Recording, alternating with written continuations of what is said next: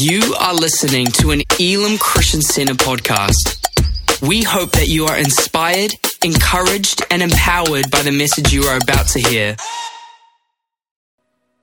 Fantastic. Good morning, church. How are we doing? Did I cut off the video? Was there more? Did I ruthlessly interrupt Dean Openshaw? No one tell him, okay? How are you doing this morning? It's so good to be up here with all of you, and I just wanted to say, especially Jaden, what a great job you're doing while your pastors are away. You can clap him. He's doing an outstanding job. What a great guy you are, and it's such a privilege to be here, actually, especially with Pastor Mike and Amy away, because, you know, you really trust someone if you entrust your platform to them while you're gone. And so I feel the weight of that responsibility and definitely pray for your pastors. But it's so good to be up here. And I have to tell you, I love coming to this campus because every time I come, the moment I walk in, it feels like family. And I want to commend you because you guys do family very, very well. And so thank you for treating everyone who walks in as family. You can give yourselves a round of applause this morning. How about it? You always clap for other people, but you never get to clap for yourselves. Clap for yourselves. I like that. But my name's Hayley, and I'm the principal of our Elim Leadership College. And there are a lot of amazing interns at this church as well. Come on, Benji Cochran, I see you. You're a good man, and the rest of you are amazing too. So it's good to be with you this morning. We're starting a new series called Chasing Shadows. And the premise of this series is that we're going to be looking at pictures and types and shadows of Jesus in the Old Testament.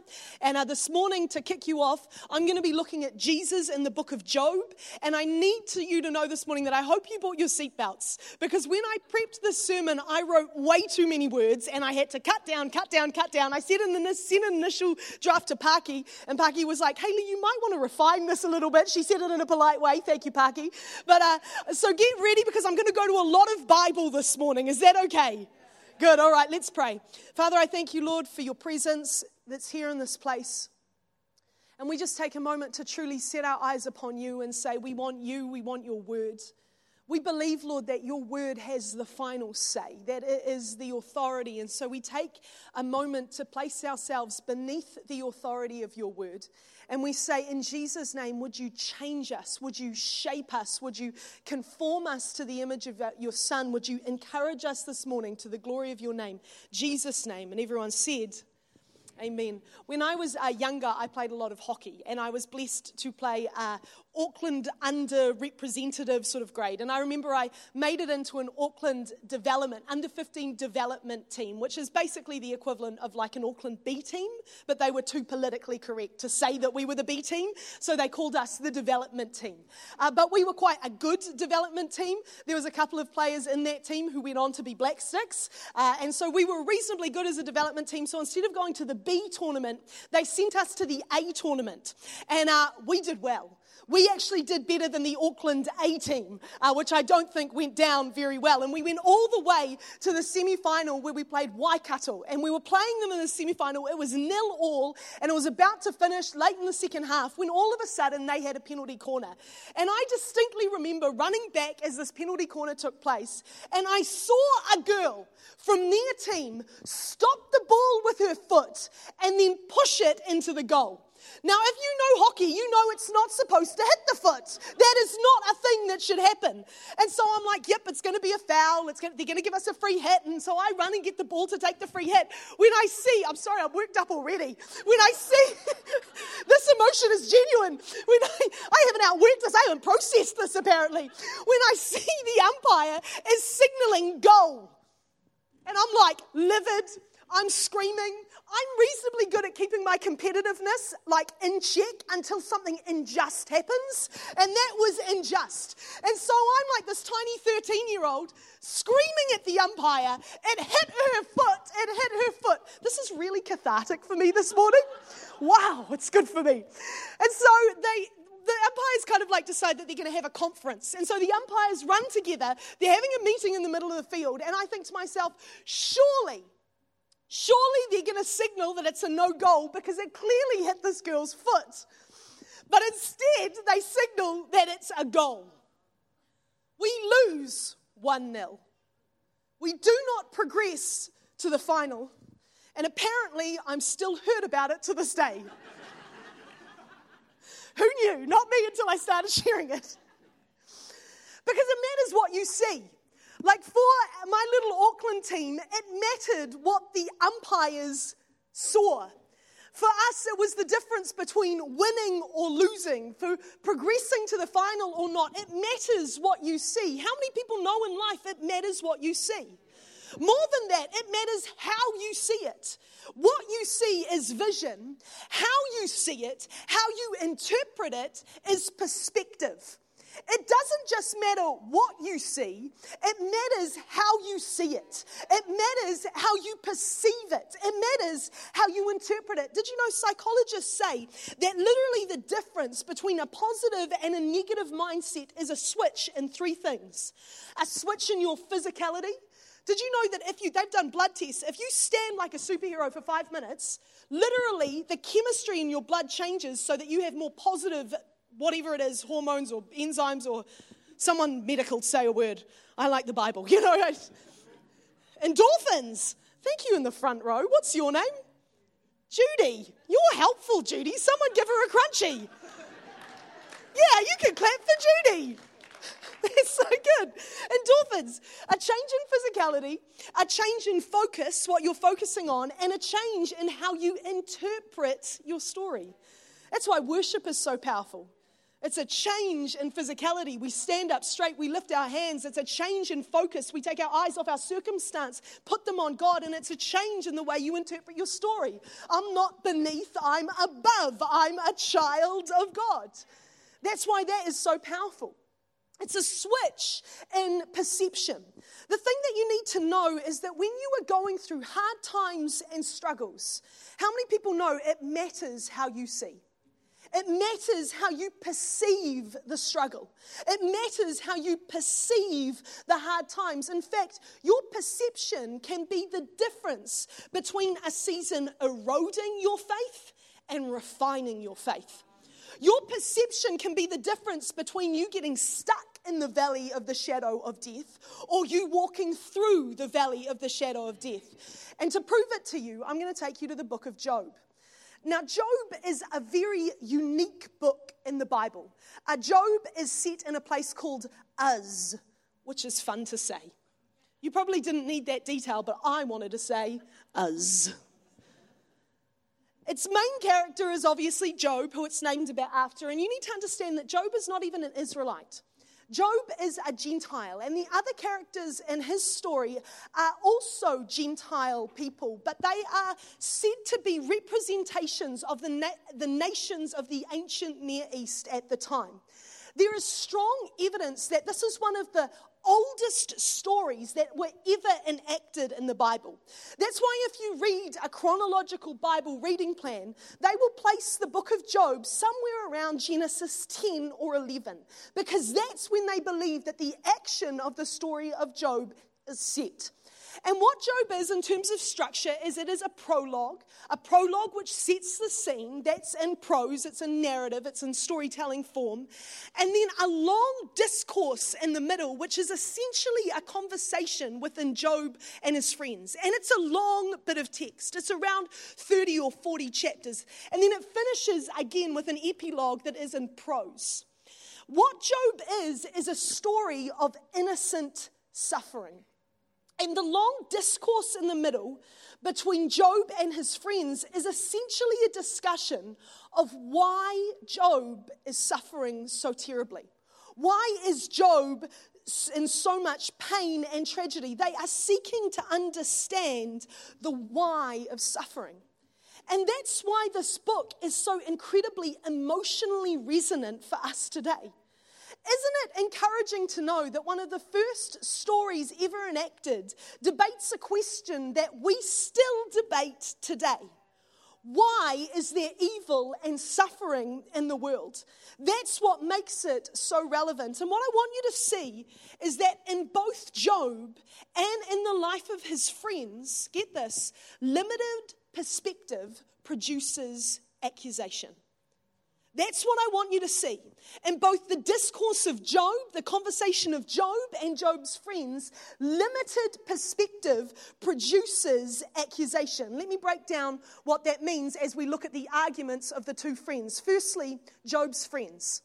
a synthesis or a summary of the argument that they put forward, and literally I'm paraphrasing like 10s and 20s worth of chapters, okay? So bear with me, but I'm definitely summarizing. But the summary of the argument would go something like this.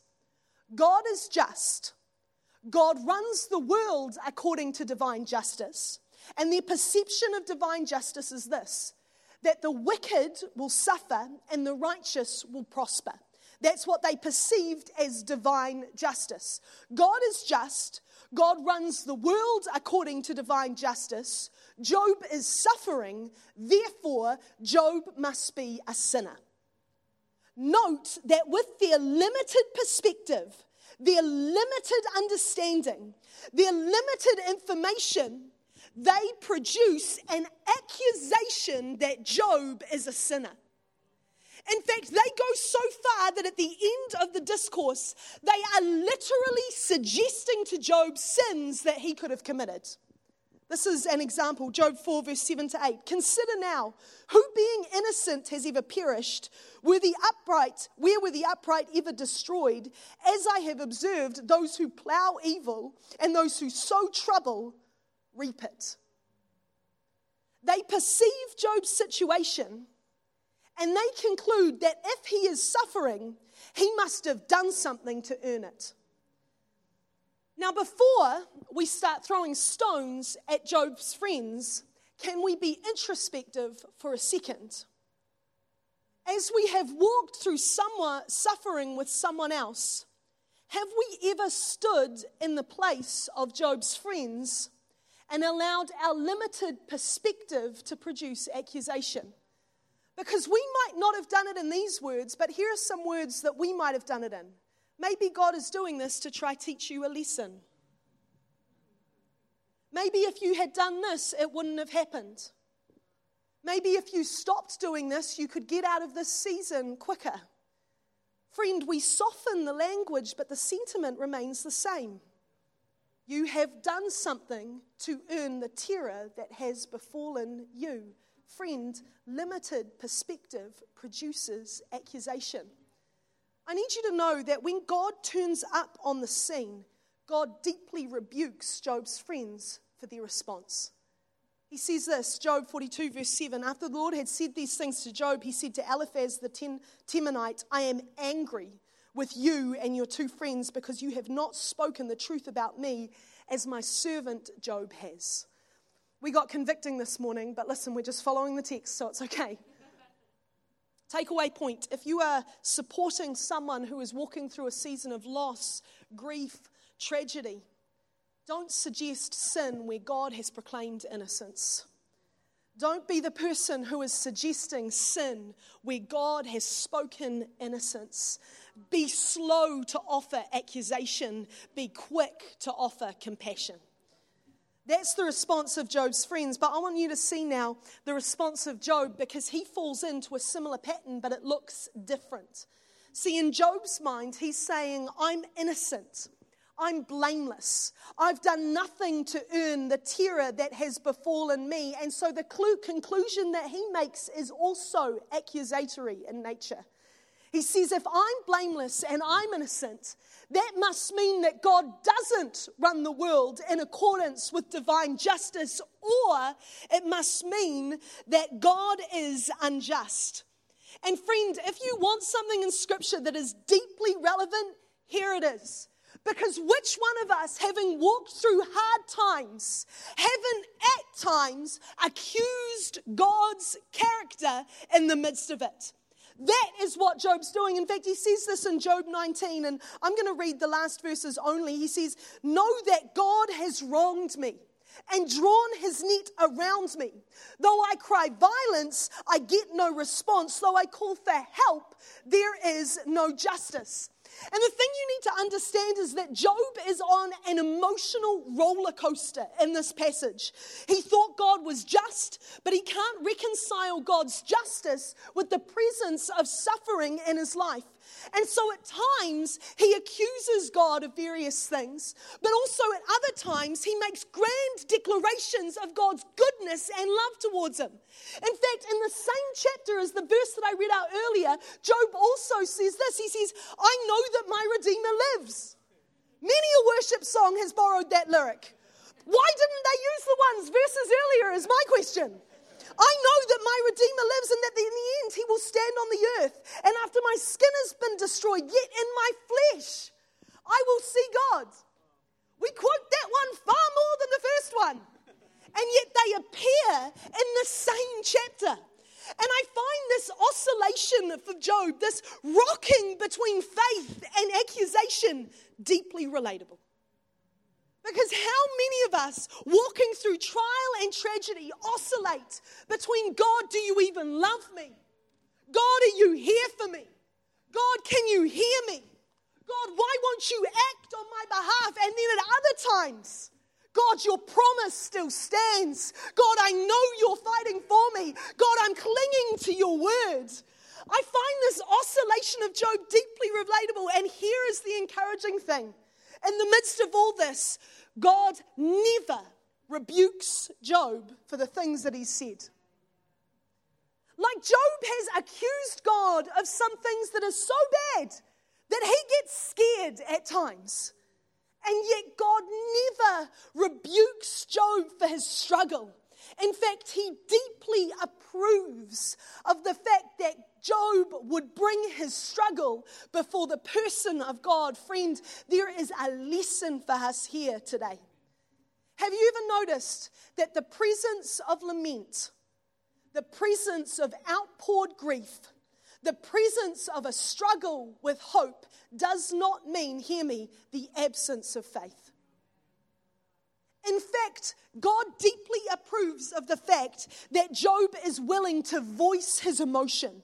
He's willing to voice his struggle. He's willing to process his suffering with God. And this is crucially important for the way you and I process things. Can I say, with deep love for the church, that we need to become better with the presence of lament? Because a lament is not often the voice of doubt. It is the voice of protest against the fact that evil is evil and suffering is bad and will one day be expelled from the earth when Christ comes again in power.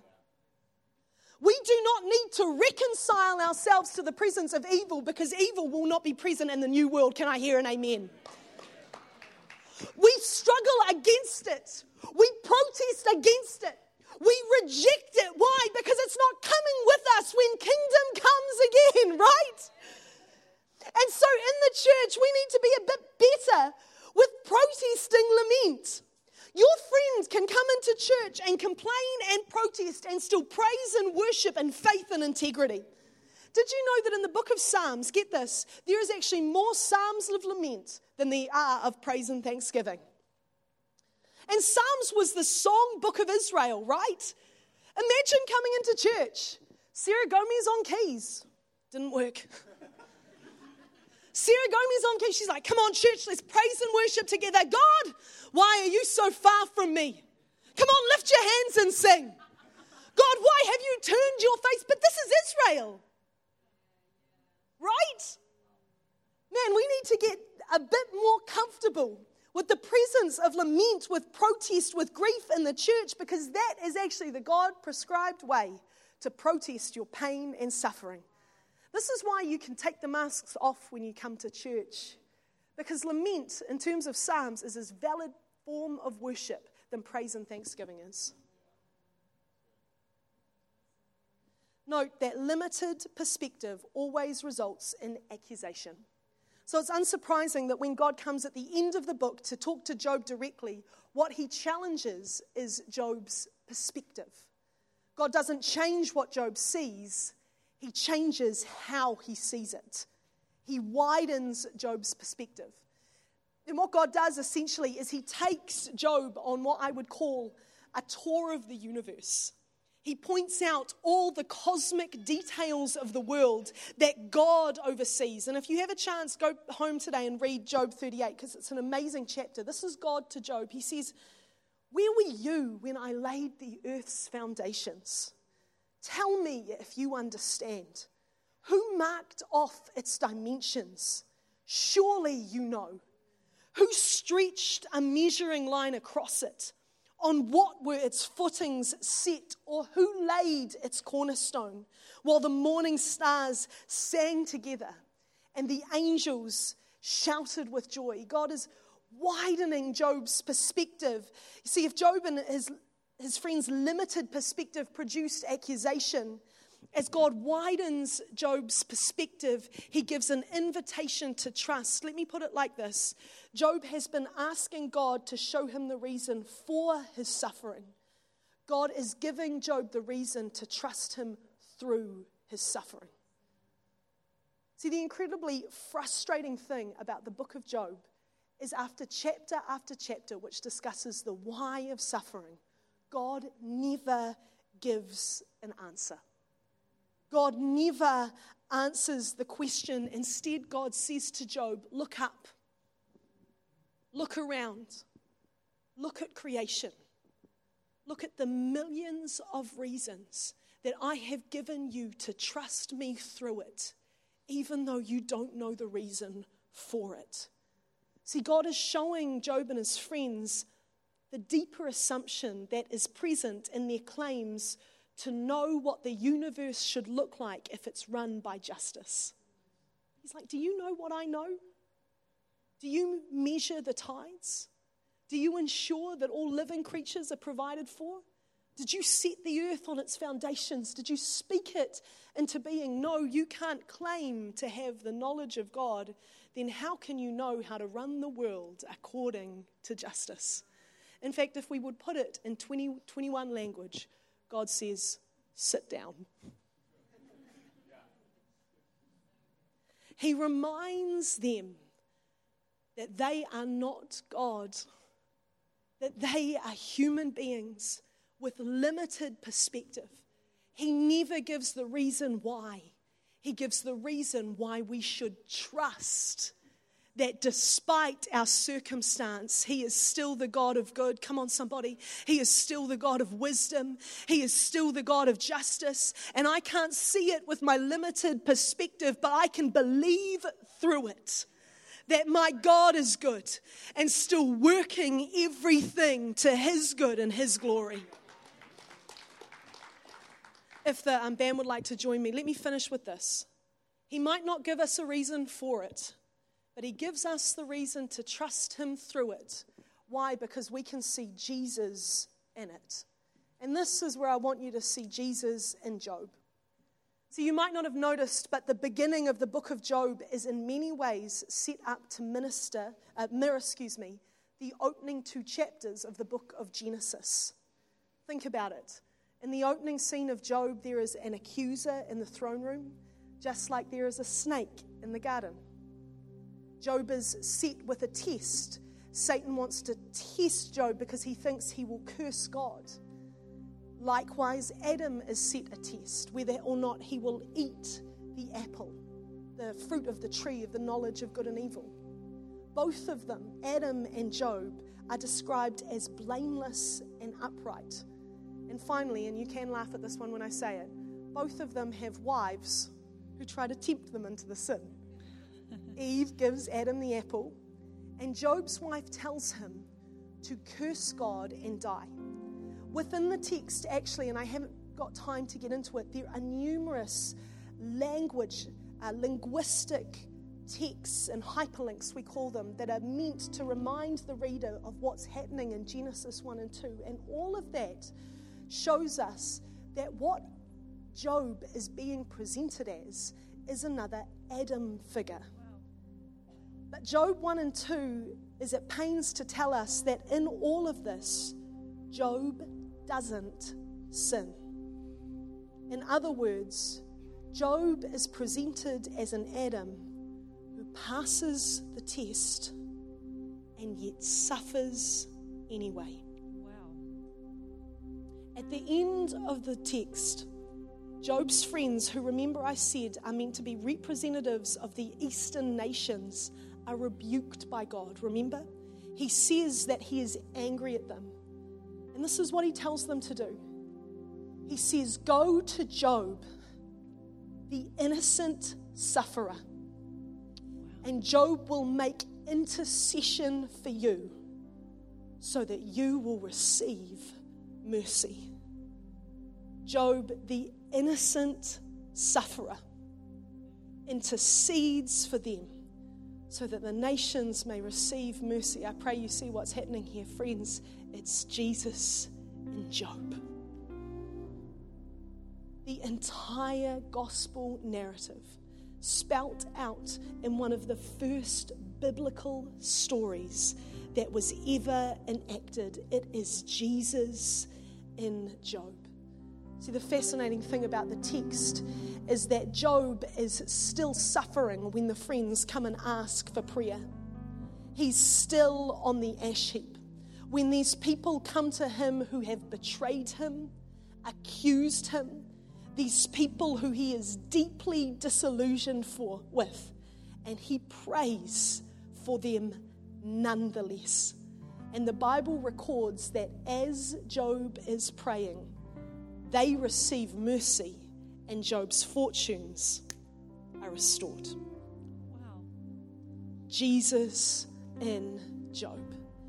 And I pray today that you can see Jesus in the book of Job, because I want you to be able to see Jesus at the point of your suffering. See, the reality is this: if you see Jesus, you see hope. You see the innocent sufferer who was not a bystander to your pain but joined you in it. Come on, somebody. Who was not a bystander to your brokenness but joined you in it. Who was not a bystander towards your suffering but joined you in it, but didn't just join you in it. Because he didn't die in his brokenness and stay there. How many people know that he was raised to new life? Jesus is the hope that there is purpose in pain. Jesus is the hope that brokenness will one day be swallowed up by wholeness. Death will one day be swallowed up by life. Sickness will one day be swallowed up by healing. If I can see Jesus, come on somebody, I can see hope. And so I pray today that you see Jesus in your suffering the same way that you and I can see Jesus in Job, because he is the innocent sufferer who died for our sins, for the healing of the nations. Beautiful. With every eye closed and every head bowed, if you're here today and you have never received Jesus as your Lord and Savior, in a moment I'm going to give you an opportunity to, because his story was written so that we would be bound up within it. Today, if you feel trapped in your pain, trapped in your brokenness, trapped in your suffering, you need to know that there is hope for you. And hope is walking towards you today in the person of Jesus. Because you were created for life. You were created for peace. You were created for purpose. You were created for eternity. You might not have that now. Why? Well, the Bible talks about this thing called sin. Sin separates us from God, but that's why Jesus came. He came to join you in your pain and brokenness, so that if you put your faith in him, you could be raised to new life. And that opportunity is what is presented to you today. If you confess your sins and make him your Lord, then today that new life is available to you. And so if you want to do that, I'm going to count to 3. And at the end of that 3 count, I ask that you put up your hand. 1, 2, 3. If that's you, raise your hand. You're saying, today I want to receive Jesus as my Lord and Savior. Thank you. God bless you. I see that hand. Awesome. Is there anyone else today? You want to receive Jesus? Thank you. I see that hand. Thank you, Lord. Thank you, Lord. Church, repeat this prayer after me. Say, Dear Jesus, I confess I'm a sinner in need of a Savior. Today, I give my life to Jesus, holding nothing back. I turn from sin. I follow you. Thanks to you, I'm free. In Jesus' name.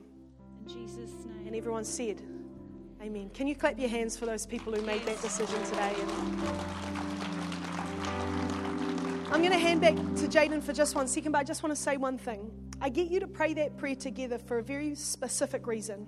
Christianity is a journey that is done in community. Beautiful. And for those people who made that first step today, I want to say to you that that was a moment that is begun in community, will continue in community, will come to the end in community. Beautiful. We do this thing together, church.